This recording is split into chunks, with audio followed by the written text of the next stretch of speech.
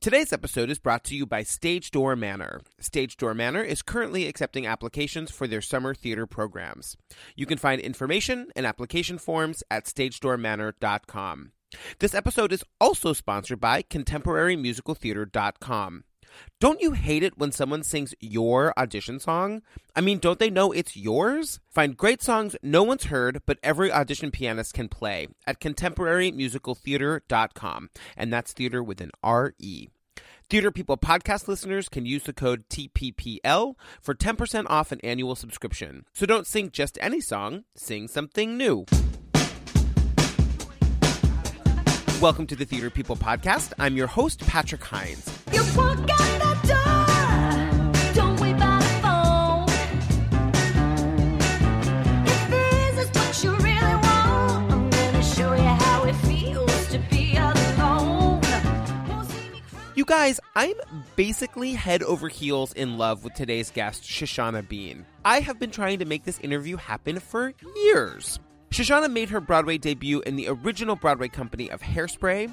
She may be best known to theater audiences for being the second actress to ever play the role of Elphaba on Broadway in Wicked, replacing, of course, Idina Menzel. She's also beloved internationally as a recording artist. Her solo albums include O'Farrell Street, Shadows to Light, and Superhero. We finally got to do this interview a few weeks ago when she was in town to star as Judas alongside Morgan James as Jesus in an all-female concert version of Jesus Christ Superstar.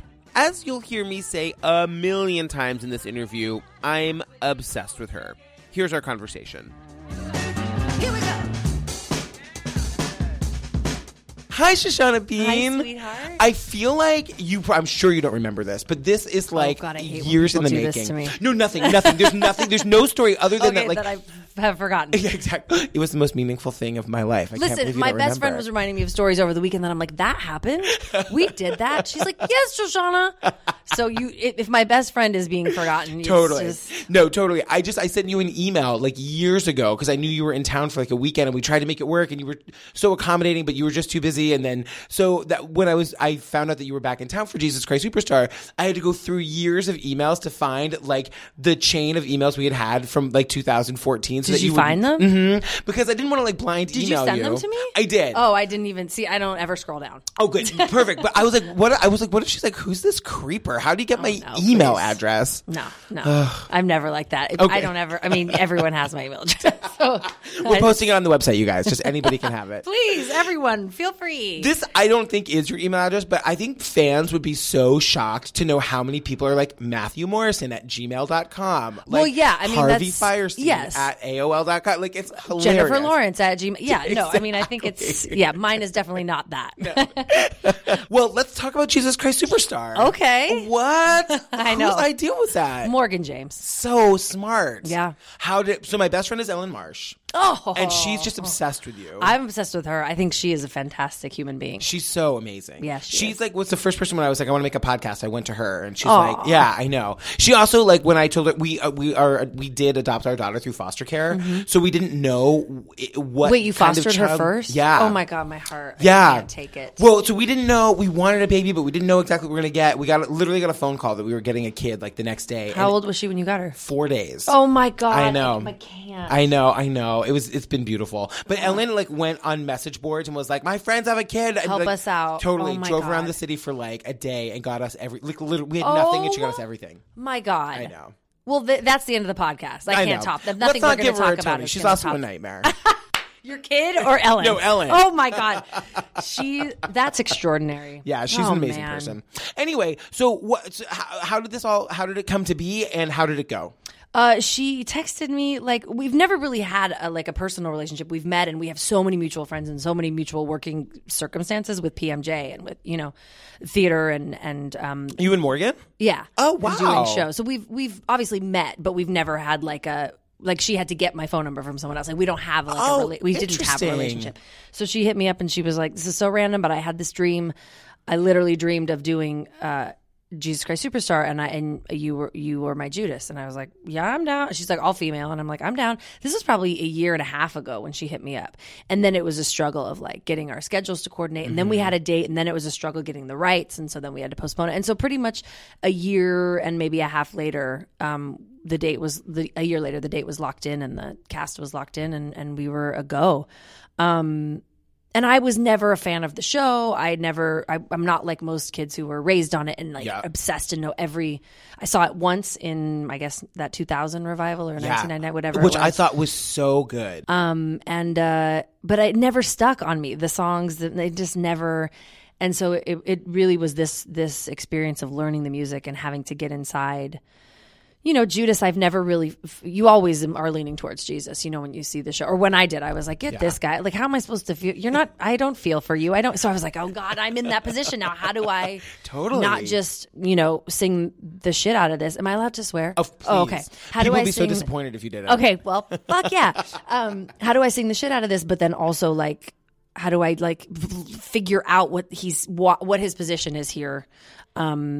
You know, in 2 short weeks. I obviously knew we were doing it forever, but I'm horribly procrastinating. Yeah. You know, and didn't really sink into it until probably, I mean, honestly, I don't have anything to say. But like I really needed more time to really get because we didn't change the keys, you know?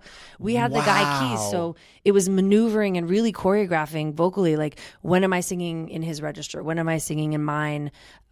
When am I going up an octave? When am I finding alternative melodies? Because neither of those things work. So it was not just about learning melodies and putting a song in your body. It was a real challenge.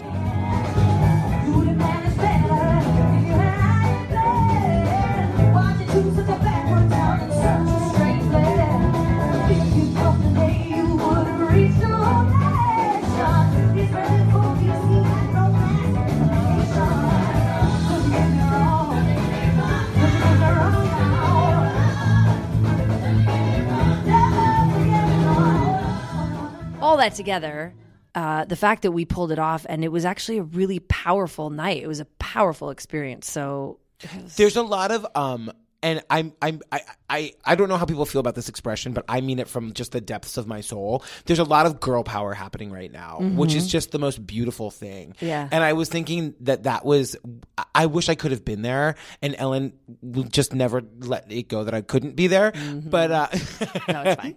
But you know, it seems to be what's in the universe right now. It's like women, like powerful women coming together and like showcasing what they do and just, you know, leading us right now. Did it feel like that? It did, but I think what was cooler about it was I just feel like I don't personally, thankfully, gratefully, I've never been in a position where I felt disempowered as a woman. I've never felt taken advantage of or spoken down to or paid less than. Like, I've never just had any other experience than being, you know, just very well respected as a woman. But you don't strike me as the kind of girl that stands for shit. No, I mean, you'd be surprised. You'd be surprised Really? at the things I've laid down and taken. But I'm thrilled that in general it comes across that way. But, you know, we all have our obviously weaknesses and moments. But I think what's more surprising, and I just was at the march in DC, and I watched this stuff go on around the world. And I think what's more amazing about it is not like we're proving we're strong and we're equals and we can do what you can do. And we're more than anything, what was the most powerful to me was, that we always come with love. We don't come with aggression. We don't come with violence. We don't come with misdemeanor. We come with love. And that's, you know, the proof is in the fact that, you know, from Jesus Christ Superstar to the March, you know, in our production of however many women, everyone was supportive and loving. Just wiping out the misinterpretation that women are competitive or catty or like backbitey. And then same with the march. It's like millions of people around the world, no property was damaged, no arrests, no violence, no injuries. Yep. So I think it's not just that we're strong and we can, you know, do the same things you can do and we should be. It's just more like, look at what we can do when we come together in love and compassion, which is, I think, a very strong feminine trait. So fucking great. Sense. Yeah. Well, who directed the Jesus Christ Superstar? Richard Emilius, and he was fantastic. I mean, poor guy, he had 2 seconds. He was so very organized and like ahead of the game from the beginning of the communication. But with the 2 days we had to work together, and by days I mean a total of 8 hours. Yeah. You know, he just gave me small tidbits of direction and information that just completely shifted my take and really specified things for me. You know, I struggled with like, well, if that's my best friend, or if that's what, like, why am I doing this or saying that, or I'm Jewish, you know what I mean? Or I'm like, well, what this death, like, what is it, you know? And he just would give me these small, like, sound bites, and I'm like, oh, okay, got it. So he was freaking great, and again, just so supportive, such a like booster. Yeah, you know, yeah, he's great. What was I going to ask? I was thinking, because you're this great actress, but also this great like recording artist, and this is like this melding of those two worlds. Is this something you want to do more of? Like a concert like this, you mean?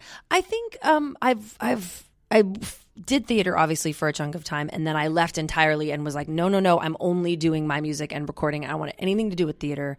And then I think in the past couple of years, I think it started with Beaches, really, where I was like, I feel like I'm at the point where I've done both exclusively, and now I just want to do what lights me up and makes me happy. Yeah. So when projects come to the table, if I feel it literally in my heart, if it lights my heart up, then I'm doing it. Whether it's theater or music or teaching or, you know, concerts or whatever it is, it just has to really light me up. I think I learned, you know, over the course of many years that, you know, if you can't show up with a great attitude and excited and like bring your whole self to it, you shouldn't be doing it. And that's across the board for me. And it's, I'm being redundant, but yeah. I'm obsessed with you.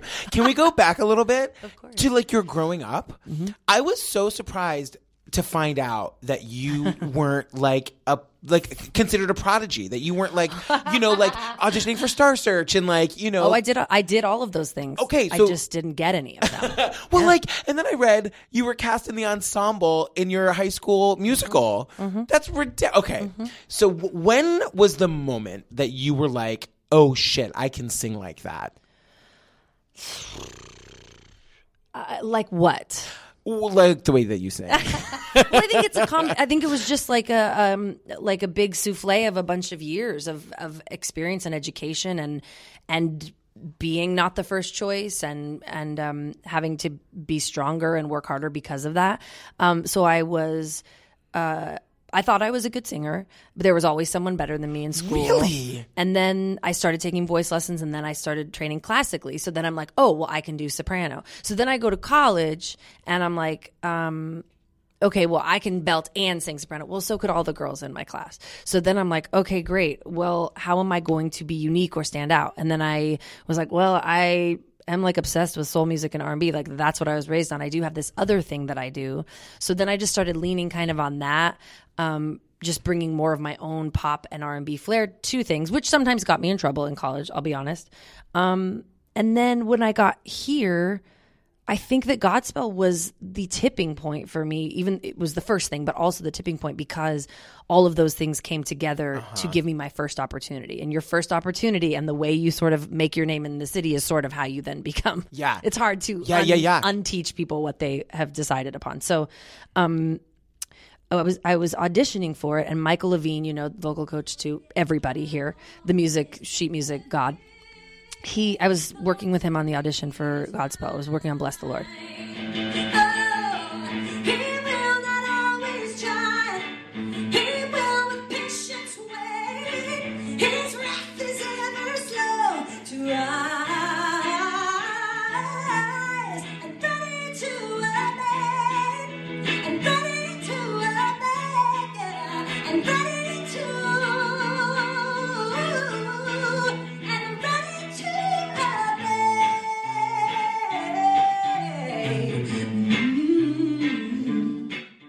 And he was like, and then, you know, it goes up to this A. And I'm like, yeah, I got that. And he's like, can you go one above that? And I'm like, I think so. So we did it. And then he's like, can you go one above that?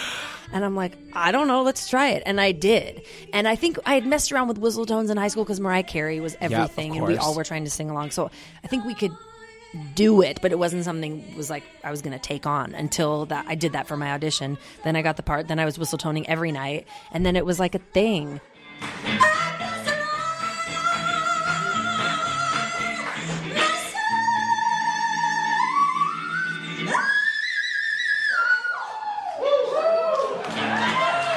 So I think it was just an effort to bring more of my individuality to the table at a time where a lot of people, Rent was really the only thing that was doing that, was being a pop musical at the time. So I thought I might be alienating myself, but I think it ended up being, just it made me, it's who I am. So I don't know. I think that what I always try to tell kids now is like, just bring who you are authentically to the table. Don't try to sing pop because I sing pop. Don't try to sing that way because someone else that looks like you sings that way. Just bring who you are to the table. And ultimately it was just all in an effort to be different, I think that is so interesting because two questions. When you were in college and you were starting to bring that to the front. Now you went to CCM, one of the best programs in the world for musical theater. And they also have a voice program. Is that right? Correct. But you were in the musical theater program. I was in musical theater, but when you're in musical theater, you do have to train with a voice program voice teacher. Yeah. Yeah. Did you get a lot of that reinforcement there of finding your best individuality, or were they trying to churn out the best, most castable for the time? That's a tough question. I don't think that we were being guided as I don't think we were trying to be made into cookie cutter versions of each other. I think it's hard not to be like one another when you're together all day, every day, and you see what's working and getting attention. And so, the bigger beltier notes or it's hard. I think we all kind of melded into a certain style. And then I think when we all got to the city, we found our individual pockets. It's hard because in college, you're all competing for the same roles. You're competing for, I'm playing a 6-year-old woman. I'm never going to, I'm playing roles I'm never going to play in the real world. But you get to in an educational setting. It's fantastic. And we're all competing for the same thing. And we're all trying to, be a chameleon and morph ourselves into whatever the role is we're going for, right? Which is amazing as far as an educational situation and being versatile, which I think is so important. However, when I got to the city, it was very clear, I'm not going to be Belle in Beauty and the Beast. You know what I mean? I'm not going to, it's just, not that I can't sing it, but I'm very aware of what her heart is and what her energy is. And more than anything, it's not just about whether you can sing it or fit the costumes. It's what's your just authentic vibe? Yeah. I'm not Belle. Do you know what I mean? I did audition for it, though. I will have Did you know. you? Yes, I was very excited.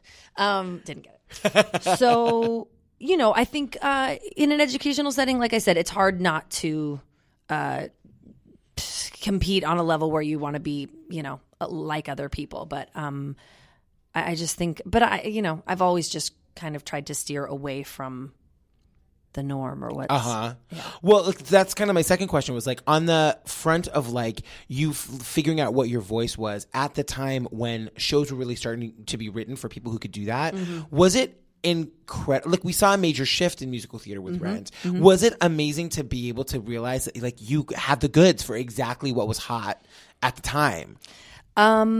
What's funny is whatever was hot at the time, I never got cast in. Is what's funny. Yeah. But it did just so happen that anything that existed, I wasn't really right for. But those things were created that I was right for. There couldn't have been a more perfect situation than being in the ensemble of Hairspray, which is a 60s musical where I could swing up to play the lead because I'm just, right enough to be in the ensemble, but also tipped to the scales a little to the left enough to be able to be Tracy and Velma and Prudy. You know what I mean? So amazing I try the to tell tracks kids, that you had in that show. Oh, yeah. It was so the greatest amazing. TV Yeah. ever. But I try to tell kids, don't try to be what be able to fit into what you see that exists now. You don't know what's coming. I could, in college, they told me, you got to lose 20 pounds. You'll never be an ingenue.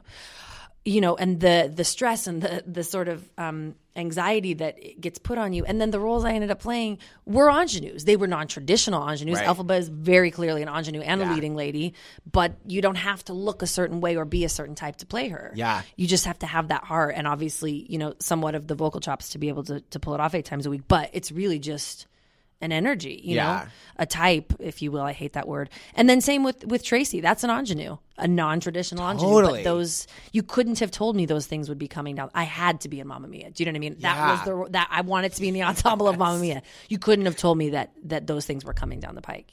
Had to be in Les Mis. I'm obsessed with you. We got to get to the Hairspray and the Wicked because the kids are sick of listening to me ask you deep questions. No, they're not. This is the stuff they need to know. It's true. Because I just would hate for them to carry around this false belief for one more minute that they have to be a certain way or that not believing that other things are coming,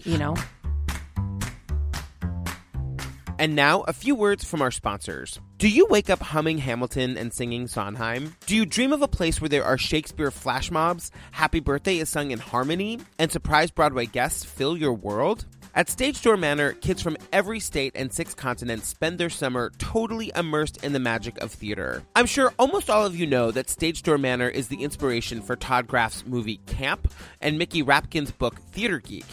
But did you know that you've seen plenty of their alums on stage, screen, and behind the scenes? Natalie Portman, Mandy Moore, Zach Braff, Robert Downey Jr., Sean Levy, and Janine Tesori all spent their summers in the Catskill Mountains of New York. Stage Door Manor produces an unbelievable 42 full-scale shows in 8 on-campus theaters, and there are more than 100 classes at beginning and advanced levels. Everything from playwriting to stage combat. If it's theater-related, they do it. Stage Door premieres include original stage versions of Rent, Avenue Q, Andrew Lippa's Wild Party, Woman in White, and High School Musical. Stage Door welcomes kids ages 10 to 18, and there are no auditions for admission. They accept all levels of experience and talent, and find roles for students in shows where everyone can have his or her moment in the spotlight. Worth Magazine named Stage Door among the top 10 summer programs in the world, and it's been called the Hollywood High of summer camps by Playbill. No wonder sessions fill up quickly. Spots are almost gone for the summer, so hurry and go online to stagedoormanor.com for more info. Also, you guys, we're so excited to be sponsored by contemporarymusicaltheater.com. I love what they do, so here's the spot. Looking for that perfect song for summer stock auditions? Check out contemporarymusicaltheater.com. They're the largest online database of contemporary musical theater writers and songs. You'll find over 180 composers and lyricists and 550 songs, searchable by voice and song type. They have a whole range of contemporary musical styles, from songs that sound like they're from the Golden Age to pop rock musical theater. Auditioning for a season that includes Guys and Dolls, Avenue Q, and Spring Awakening, they've got you covered. Listen, purchase, and download great unpublished songs no one else is singing. And check out their blog for suggestions on awesome songs that will help you stand out from the hundreds of other performers up for the same roles. They also have cool articles about how to give a great audition. Visit contemporarymusicaltheater.com, and that's theater with an R-E, and use the code TPPL for 10% off an annual subscription. Are you a teacher? They now have institutional subscriptions available. So don't sing just any song, sing something new. All right, Hairspray. How did Hairspray happen? Well, funny story. I was out in Los Angeles. I had auditioned for one of the workshops or readings for Tracy, and they were like, absolutely not. And then, Like, we're offended that you're here. no, I was like, why am I here? But okay, I'm offended I'm here, but okay. No. So then I went out to LA at the top of, I guess that was 2002. This is January. And I'm like, I'm ready to leave New York. I just want to do the music business. And I got a call from my agent to come back. There was a Hairspray audition. And I was like, well, I'm in LA. I'm probably pretty much staying here. I'm not coming back for that audition. Then I got a call to come back and audition to sing backup for Mary J. Blige. And I was like, I'm on the next flight. So I called my agent and I said, I'm coming back to do this Mary J. audition. While I'm there, I might as well go in for Hairspray. So funny how God works. Yeah, He's totally. like, you won't go. Fine, I know how to get you back. The Mary audition was a nightmare. Was it? Obviously didn't get that job. It was a nightmare. And then I went in for the Hairspray audition, and I've never in my 30 years of being in this business had a more joyful, fun, communal experience at an audition in my life. We danced, honey. We danced. Was it Jerry? It was Jerry, and it was the most fun. And also, as someone who can dance but is not like an ensemble dancer, a chorus girl traditionally, it was such perfect choreography for my body and what I do. It was athletic and it was energetic and it was, 60s stuff. So there's really no technique to it. And it fits my short little stocky body. You know what I mean? It just was perfect and it had a ball, and it wasn't hard to just enjoy and be yourself and show who you are, which is ultimately what they want, is who you are, right? Yeah. So, dance audition, sang the Tracy stuff. I think I came back for a callback. Same sort of thing. And then I believe, that Friday night I got the call that I was doing it. And This was for the out of town? this was for Broadway, everything. Because wow. we were going straight from Seattle to Broadway. So it was for the whole meal deal. And it couldn't have been more perfect. The out of town tryout was in Seattle, which is, I'm from Olympia. Yeah. Right. So yeah. it's so funny how that works. That's why I always tell kids, like, your perfect thing is going to be so perfect. Totally. So yeah, I was glad my debut wasn't Mamma Mia when Hairspray happened. Like, And was that like it seems like the most joyous company of people. Was it like that? it was indeed, and I think it was, again, it's just one of those magical things from the top down. Just Mark and Scott and Jack and Jerry and our producers who are like sounds like a family. sitcom. Basically, and Mark and Scott and Jack and Jerry. and the company that they assembled. I mean, those people are my family. Yeah. Those are my best friends in the world. Wow. There is a connection and a connection that we have and the relationships that we have that is like, it's unlike any other experience I've ever had, and I think anyone else has ever had too. Yeah. Kind of a dark question, but like Hairspray is kind of credited with being the show that like revitalized theater after 9/11. Did you guys feel that? Was that a thing? Absolutely. Yeah. 100%. Because people just needed dumb joy. They needed bright, colorful sequins, happiness, and we gave them that, you know, and we felt it before we even came back to the city. We felt it from Seattle. I always get choked up. Oh no. Sorry. No, everyone We felt cries. It's it, fine. from Seattle, you know, after our first preview, which was a total disaster. The Corny Collins thing came in before the houses went out and everything crashed, and we had to stop the show, the world premiere.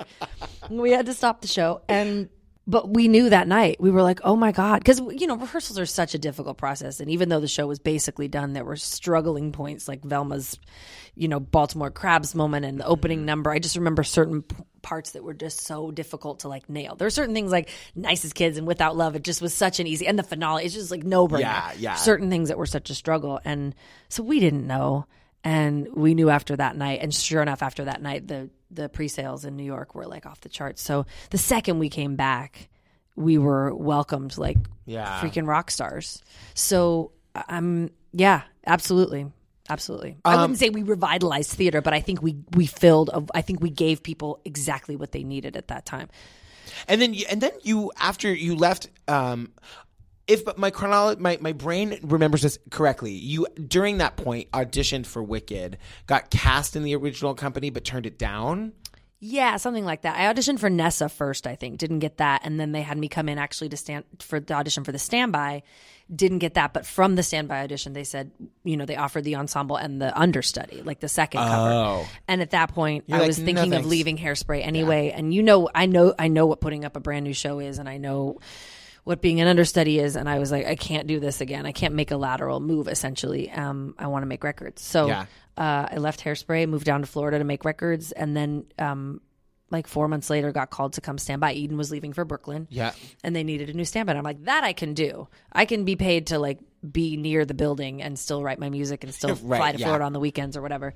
But then very quickly I was like, oh no, I want to do this. I want to take over. I want this role. I want to do this. How long were you standing by before you did take over?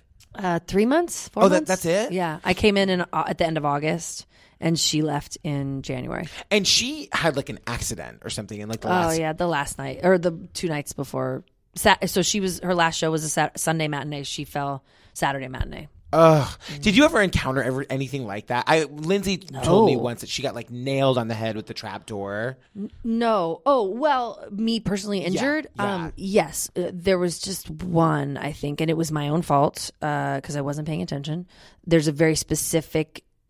place you need to stand when you come up on the lift in No Good Deed, where your feet need to be, and I wasn't paying attention, and my heels were too far back, so they got caught between the stage and the lift. So the lift comes up and just pressed my heels in between the stage and the lift, and it doesn't have a sensor or anything like that. Oh my God, so what it happened? Just kept pressing. Well, I was screaming. I was like, "Stop! My heel! I'm stuck!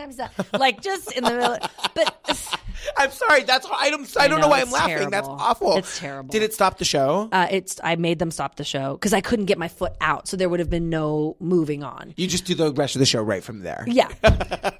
And so the conductor is watching me, and he doesn't have Yeah. because this is this is economic, so he might have thought I was just being dramatic. And but yeah, they had to stop the show. They took me up. They put me in my flats. It was just bruised. I didn't really actually do any damage. The heel of the boot saved me. Is anyone mad when that happens? No one was mad. I don't recall anyone being mad. They could have, because it was my own fault, just not paying attention. Yeah. And then one time I fell in the pit, but I didn't actually hurt myself. It was just like I had too much momentum going down that ramp, that rake, and I just ran right into the net. But gratefully, the net held my weight because it was just really meant to catch props, so they don't nail a orchestra member if they happen to fly out of someone's hands. Oh my God. A rake or a lantern. So you could have actually fallen into the pit. I could have if I had broken the net, but gratefully it was strong enough to hold me. Was not meant to hold more than like probably 10, 15 pounds. You guys, this business is serious. Yeah, you gotta pay attention, man. You can really get hurt. Did you get to go on much before you got bumped up? Yeah, I went on. Are you so tired of talking about Wicked that you can kill yourself? No, not at all. I went on once she got sick. She was filming Enchanted, I think, or something like that. So she was run down and she got sick before her vacation. There was a week I knew I was going to have in October or something like that. And right before that, she got sick. So then I had that, and then I had a week. And then, there were a couple other times. I went on a fair amount, And then was it a foregone conclusion that when she leaves, you're going to get it? Or do you have to audition? I didn't audition, but they were holding auditions. So that was hard because I had already been like, I want to do it. So they held their auditions, and, I think ultimately they really wanted to have Eden back, was I think their plan. So they were kind of trying to be like, can you just like do it for January? And then when Eden comes back, and I was like, I mean, I get, and I think what ultimately ended up happening, and this is, I've never actually shared this before, but I say it only to encourage people that there is an amount of irreverence and a letting go that is really powerful. So prior to when I'm in the fight for like, I want this role, I'm going on, and the week she was gone is like my big moment to prove myself. And, they're like, oh, that's good. And then when I found out like what they really want is to have Eden back, I just was like, fuck it. I'm going to, this is not my future. I'm going to leave after my 6 months are up. I'll probably take my vacation at the 5-month mark so I can actually leave at the 5-month mark. I came here to, I did my 6 months. I'm going to go back to making music. And so there was just a disconnect for me, not a disconnect from the material or the show, but just a fearlessness. I wasn't trying to prove anything or win anybody over. And she was out one night in actually December, and Mark Platt happened to be in the audience. And I just went on and did my thing with no fear. I didn't think anyone was there. I just was like, I'm just doing my job. And that he called everybody else and was like, this is it. This is our girl. Wow. And I got the offer, I think, the next day. Actually, Harvey called and was like, Cookie. I was like, what? He's like, what did he say? Harvey Firestein? Yeah, he was like, are you sitting down? How did he know? Exactly. And I was like, no, but I was up in my dressing room at Wicked with Megan in our standby dressing room, and he was like, are you sitting down? And I was like, no. My agent called. I'm calling him. I don't want you. I saw my agent call. I don't want to. And so I called my agent. He was like, yo. So okay, you do your time in Wicked and then you go make music. Yeah. I did my time in Wicked. I had about 6 months off after I finished on Broadway. I went on the tour for 5 months with Megs. And then right after that, I moved to LA. I made a lot of music on the tour. I was writing and recording a lot with my, garage band. I would finish the show and come home and stay up till 2 and 3 just working on music. And then, I moved to LA and just made my first record.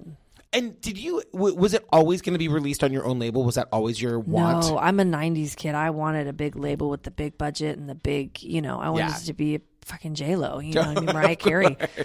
So no, it was not the intention, but I also knew that I wasn't just going to sit around and wait, and I wasn't going to. I was technically with the label and with management, and I just I didn't want to do the waiting game.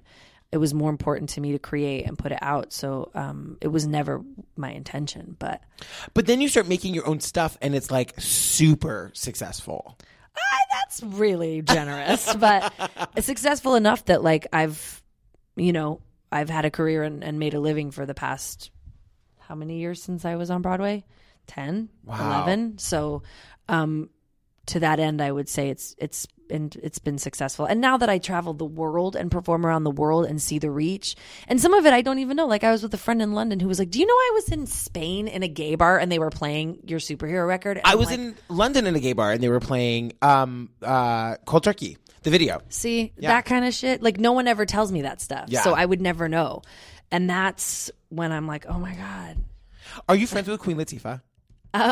Friends with, I consider her a friend. I mean, we don't have regular communication by any means, but when I see her, it's all love. And, you know, she brought me on her show, and like, you know, we've had many a cool hang. Guest is best known to you guys for blowing away Broadway audiences as Alphaba in the smash hit musical Wicked. But she's known to me and a bunch of my friends as the girl who tears it down. Here to perform her hit single, Runaway Train. Please welcome Shoshana Bean.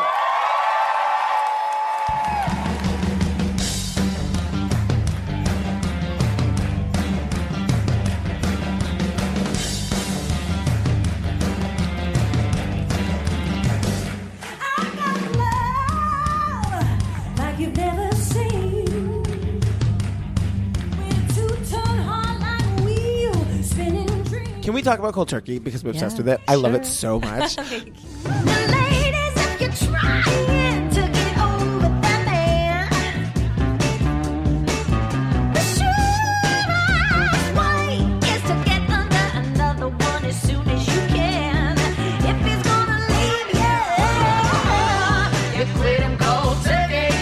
You write all of your own songs, right? I do. I co-write some too. But Eden was just giving me shit about this yesterday. She's like, why are you so hyped on co-writing? You already know your best stuff you did by yourself. I just love cold turkey and I love the video. And Thank you. the video is incredible. It looks Jamal Sims, man. Did he directed it? He directed, choreographed, paid for it, did everything. I was going to ask you, where do you get the money to do that? Well, because Jamal Sims is revered and respected and so fucking adored that he was like, I want to be a director. I want people to see that I can direct, not just choreograph. Can I do it with you? Can I do it with your song? And I'm like, you can do whatever you want with my body, with the song. I want one like Jamal Sims. Yeah. Please, God. Mm-hmm. So he just... I think whatever he came out of pocket was minimal because everyone will do anything for Jamal and the relationships. That's a testament to how important relationships are. Yeah.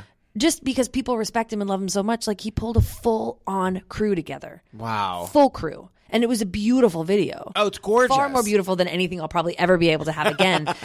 But yeah, he did it all because he wanted to have that for his reel. And I'll never be able to express my humility and my gratitude and just how much I sobbed the whole way home because I couldn't believe what he did. And it was, so gorgeous. Yeah, thank you. So what's coming up? What are we getting from you? Oh my gosh, I have a single coming out. I think probably next month. It's done. It's mixed. We have a couple tweaks to make, master it, and whatever. I'm very excited about that song. I love this song so much. It's called One Way to Go, and it's coming out next month. And I think I'll be back in the studio probably this summer working on number 4. Mm-hmm. But like I said, I'm just so open, and I just love that every day of my life is different, whether I'm in a session or whether I'm writing or performing or doing concerts or doing something that has to do with theater. And I really love mostly just the people that I get to work with and encounter on every project. So yeah, I'm open, and every day it's a new email in the inbox of a new adventure and a new possibility. So I'm going to get in trouble if I don't ask you a little bit about Beaches and Funny Girl. Yeah. Do you have? Well, you got to do Funny Girl, which at North Shore Music Theater, which I love. I'm from Massachusetts. Oh, was it a dream for you to get to do the role? Beyond, to the point that I literally would be in the rehearsal every day, like, you're fucking doing it. You're doing it. Yeah.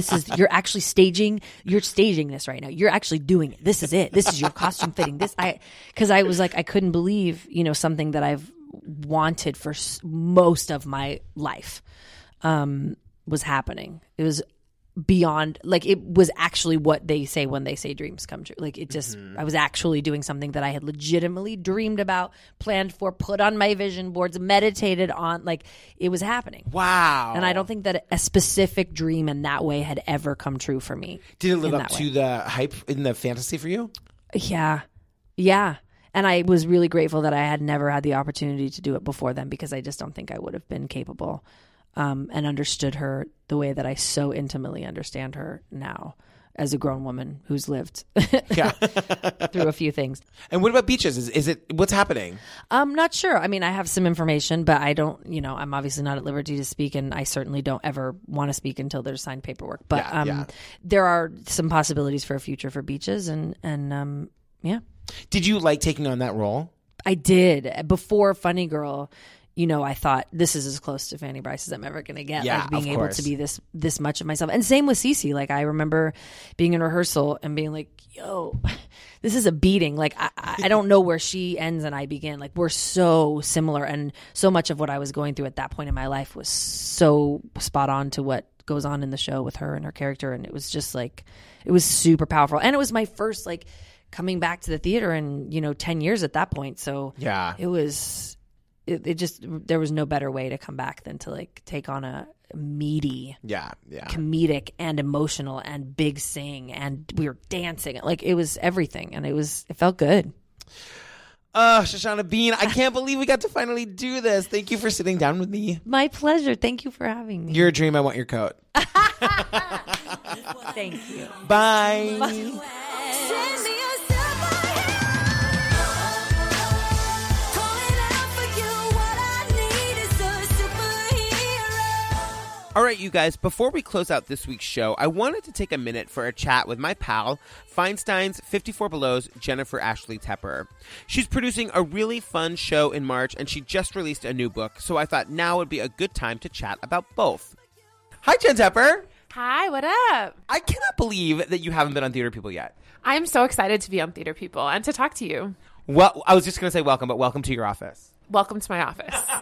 All right, tell the people what you do for a living, and then let's get specific and talk about a show. I am the director of programming at Feinstein's 54 Below, as well as the author of the Untold Stories of Broadway book series. And now we are gathered here today to talk about a specific show that you have coming up. Yes, I'm so excited to talk to you about this. It's called Rachel Lily Rosenblum, and don't you ever forget it. And it is one of 7 Broadway musicals that ever closed during previews. It's never been done since it closed after a week at the Broadhurst in 1973. And after a lot of conversations with Paul Jabara, who wrote the show's family, we have gotten permission to bring it back in concert form on March 13th. Wow! Who was in it then? Who's in it now? Super exciting. So Ellen Green played the lead. On Broadway? Yes. And this was, Ellen Green has the distinction of being the only person in history to star in 2 Broadway musicals that closed in previews. So sorry for sweet, talented Ellen Green. But Ellen Green, it was pre, her being anyone. It was pre Little Shop. It was pre all of that. So she had never been on Broadway before. And this was her big debut, and she was playing Rachel Lee Rosenblum. The role was originally written for Bette Midler.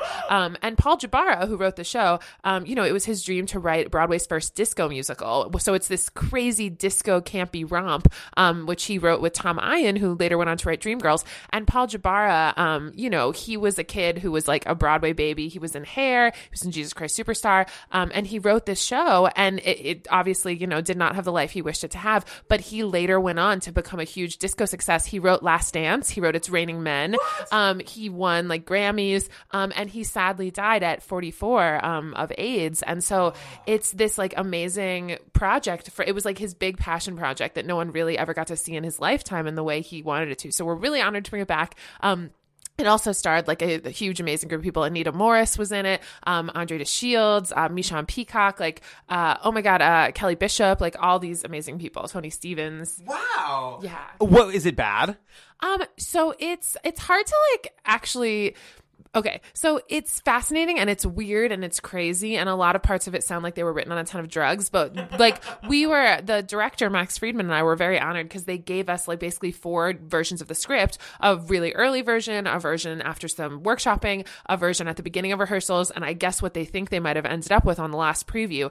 And so the versions differ so greatly, so it's kind of like getting inside those creative minds without having them actually with us, and seeing how the show evolved and got crazier in certain ways, got less coherent in other ways, and just trying to piece it together into a concert evening. But it has so much to recommend it. Like, it's super fun. Like, if this opened today, like downtown, you'd be like, this is a crazy fun show. Wow. It's just, it was super campy. Like, there were all of these like kind of I don't know even how to describe them. It was like its own genre of off-Broadway show at the time in the 70s that everything had an exclamation point in it, and like I don't even know what to call that genre, but it was this very like campy off-Broadway type of show that somehow made it to the Broadhurst and probably wasn't exactly what people expected of a Broadway show. Wow. No, okay, so who's in your production? Bonnie Milligan is playing Rachel A. Rosenblum, who she's unbelievable. You might know her from Kinky Boots or God Bless You, Mr. Rosewater, but every time she plays here, it's just like the roof is literally raised. She's unbelievable. Jeremy Morse, who's amazing, is playing the male lead. Julia Madison is playing one of the other leads. Our cast also has Kevin Michael Murphy, Jason Vesey, Charlie Franklin, Larry Owens, Natalie Walker, and Catherine Allison. Yes. When is it happening? March 13th at 7 and 9:30. And it's also, like the score is so fun. I think people who come on March 13th are going to be like, this is the guy who wrote Last Dance and It's Raining Men, but he wrote a Broadway show before that. All right, let's talk about your books. Yay. Okay, your newest book is called Untold Stories of Broadway, Volume 3, right? That is true. And, okay, tell the people what the Untold Stories of Broadway series is, and then what's in this one. So each volume of Untold Stories of Broadway takes 8 Broadway theaters, and it takes you through their history, through people's personal stories and memories who I've interviewed. So I've interviewed about 250 Broadway professionals, from actors and directors and producers to stagehands and musicians and company managers and doormen, people who don't get interviewed as often. And basically, when you pick up a book, you're reading 7 Broadway theaters that are currently existing and then one that's been lost or demolished. And it takes you from the earliest year I could get a story from through today, giving you anecdotes about everything from like opening night to this was the craziest thing that happened on stage to when this famous person came to see the show to, this is what this musical meant to my career, all interspersed also with like discoveries I made about the theater itself and kind of knitting each chapter together of like, wow, this happened in the orchestra pit of the Richard Rodgers in 1940. This happened in the orchestra pit of the Richard Rodgers in 2008. And like, how does everyone connect through these Broadway theaters? What is a story that stands out to you from your current volume? That's a great one. So in this volume, we have the Belasco, which is widely, known to be a haunted theater. And one of my favorite things was hearing from people like Laura Linney and Fritz Weaver that they all saw the same ghost at the Belasco. There's actually 2 ghosts that people claim to see. And without any of these people I interviewed kind of talking to each other, a lot of the ghosts had like these similar characteristics, which, you could say is any number of things. Like this is a legend that's been passed down. But everyone had these really specific ghost stories. And Fritz Weaver's was during like he did the Crucible there, and he like looked up and saw a ghost one day, and the way that these people tell it, it's just very haunted and very creepy. So that's like one story, but there's just a lot in this book. What's your favorite theater? Wait, I think I know this. It's the one that was the Alvin. That is now the what? The Neil Simon. I used to say that was my favorite theater. It's where Merrily was. And like, God knows there's a lot of Merrily in my books and it's my favorite show. But the more I study these theaters, the more I'm like, oh my God, like I love that theater. It's hard to pick a favorite after I've spent so much time with each of them. What I was asking my husband about this the other day. Why haven't they done Merrily on Broadway again?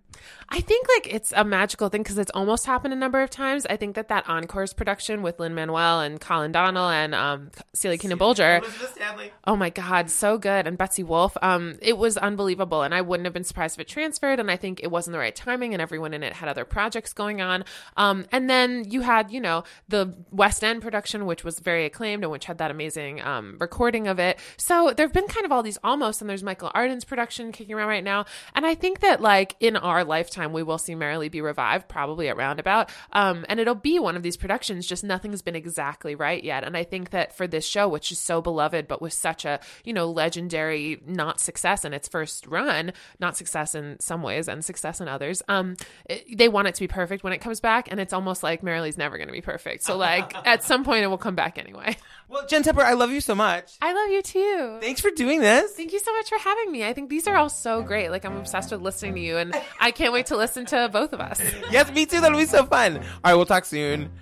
Talk to you soon. Bye. Yesterday is done. See the pretty countryside. Theater People is a product of Theater Podcast Productions and is produced by Mike Jensen and me, Patrick Hines. I edited this episode. Thanks again to this week's sponsors, Stage Door Manor. They are currently accepting applications for their summer acting programs. You can check them out at stagedoormanor.com and contemporarymusicaltheater.com. Is your audition book growing mold? Join contemporarymusicaltheater.com and remember what it was like to enjoy singing. Use the code TPPL for 10% off an annual subscription. Special thanks to our Patreon associate producers, Robbie Roselle, Ty Williams, and Cynthia Wallach, and to Steve Tipton, Eric Emsch, Keith Allen Herzog, Ellen Marsh, and the staff at Oswald's. We'll be back next week with Leslie Kritzer. Until then, tell your friends about us. Let's get the theater community talking. Tend your dreams. How does it happen? Dreams take time. Does it disappear?